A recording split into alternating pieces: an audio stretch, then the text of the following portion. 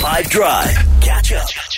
On the show next, we have made special room to invite a South African hero onto the show. I was talking about the fact that I had been so overwhelmed and overcome with the brilliant success of the Proteas Women this year, in particular at the T20 World Cup, that I want to get to know all of them. I want all of them to become household names and heroes among us South Africans. And what better platform and place to do that than the biggest and best drive show in the country, 5 Drive. So Jude van Wyk is welcoming one member of that team onto the show, one of many who did so incredibly well this season, I'd thought. Welcome to the show, Tazmin Brits, Proteas opener.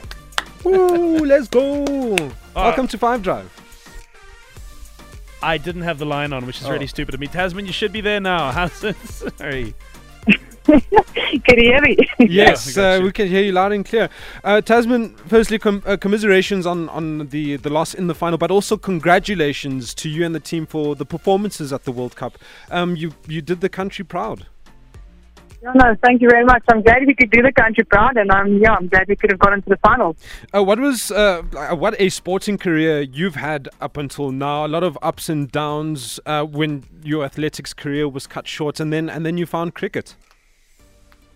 Yeah, no, I think I've had the fair share of everything, whether it's cricket, whether it's athletics, or whether it's golf.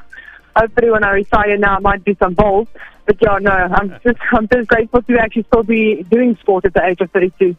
And what was it like having such a crowd at Newlands, a sold-out crowd for the final, and then, of course, the semi-finals?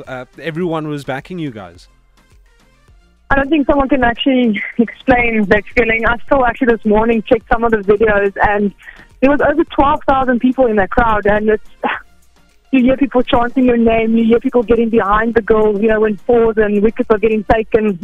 I don't think you can explain it to someone. It was just amazing. And I wanted to briefly ask about the semi-final because, of course, you did brilliantly with the bat, but then when fielding, it was almost like you had a magnet that brought the ball to you. Yeah, that was actually quite funny. They actually said to me, maybe you should start bowling because it just seems to work for you and everything.